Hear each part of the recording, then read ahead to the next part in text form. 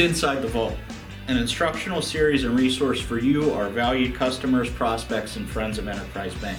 And throughout this podcast journey, I'll be your host. My name is David Miller. I'm a Senior Vice President here with Enterprise Bank, and I've got close to 30 years experience in the small business lending environment. Most recently, my 17 years here at Enterprise Bank, where I manage our team of relationship managers and provide business development services for the bank, and previously when I worked for the Small Business Administration. So I've got a unique perspective, both from the public side and the private side now, and hopefully can give you some of that insight along the way. We've all heard the adage that education is power, and being that commercial banking is among the most complex, regulated, and misunderstood of industries within the overall financial services sector, this podcast and video series attempts to give you a behind-the-scenes look so that you can learn more about how banks operate, particularly in the realm of small business banking and lending.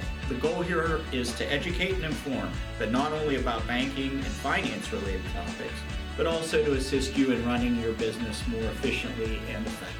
Our mission statement here at Enterprise Bank is to deliver superior ethical service and value to our clients, shareholders, and staff.